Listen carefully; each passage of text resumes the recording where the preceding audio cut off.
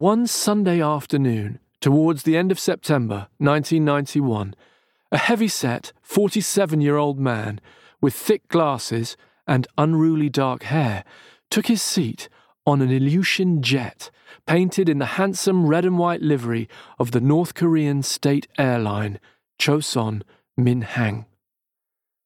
The man's name was David Kapsberger, and he was about to fly to North Korea as part of a 20-strong delegation of radical academics and trade unionists. As a haze of dirty smoke obscured the skyline of Beijing visible through his window, Kapsberger removed his spectacles and dabbed his face with the warm towel offered by one of the eerily composed female flight attendants. The long hours of travel from his home in London had left Kapsberger feeling worn out. His clothes had suffered too. His lightweight summer suit was crumpled and bore stains from a coffee he'd spilled on himself in the transit lounge at Sheremetyevo Airport. Across the aisle of the plane, luxuriating in the novelty of an entirely empty row, sat his son, 14-year-old Fidel Olatunji Kapsberger. Fidel had been forced to accompany his father on the trip, which he was fully expecting to find pointless and dull. For the first 40 minutes of the 2-hour flight, he buried himself in a book. But as the plane crossed into the airspace of the Democratic People's Republic of Korea, Fidel glanced out of the window and found himself bewitched. The mountainous landscape that broke through the clouds beneath him seemed somehow prehistoric and mysterious, like a version of the imaginary world in the fantasy novel that he was reading.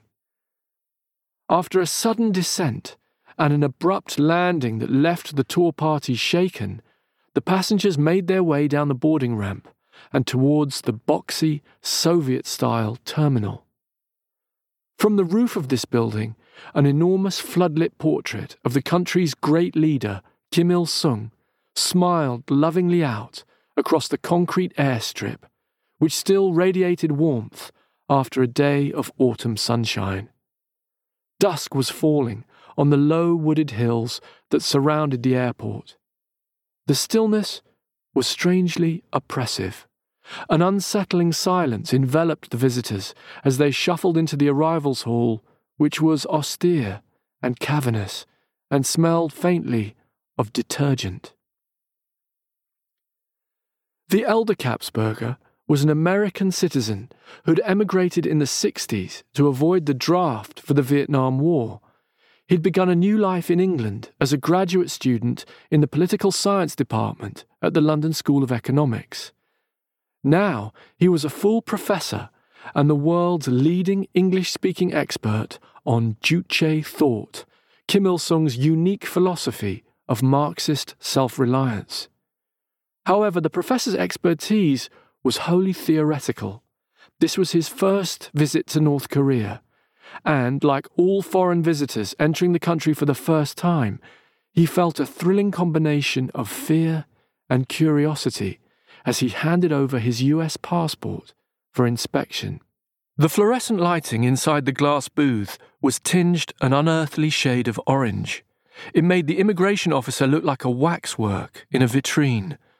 Only his eyes moved as he lowered and raised them repeatedly in order to compare the photograph in the passport with the reality of the rumpled man in front of him. Behind his impassive face, he was calculating whether Kapsberger was what the government euphemistically called an impure element. The professor's unruly hair, dirty suit, and US citizenship tipped the scales in favor of further investigation. As the officer waved Kapsberger through, he pressed a concealed button under his desk, which ensured that the customs men would search the professor's luggage with extraordinary care. The customs men were looking for anything that might confirm the immigration officer's hunch, including, but not limited to, drugs, precious metals, fissile or radioactive material, pornography, Bibles, subversive literature, weapons or bladed articles, and financial instruments of a value above $10,000.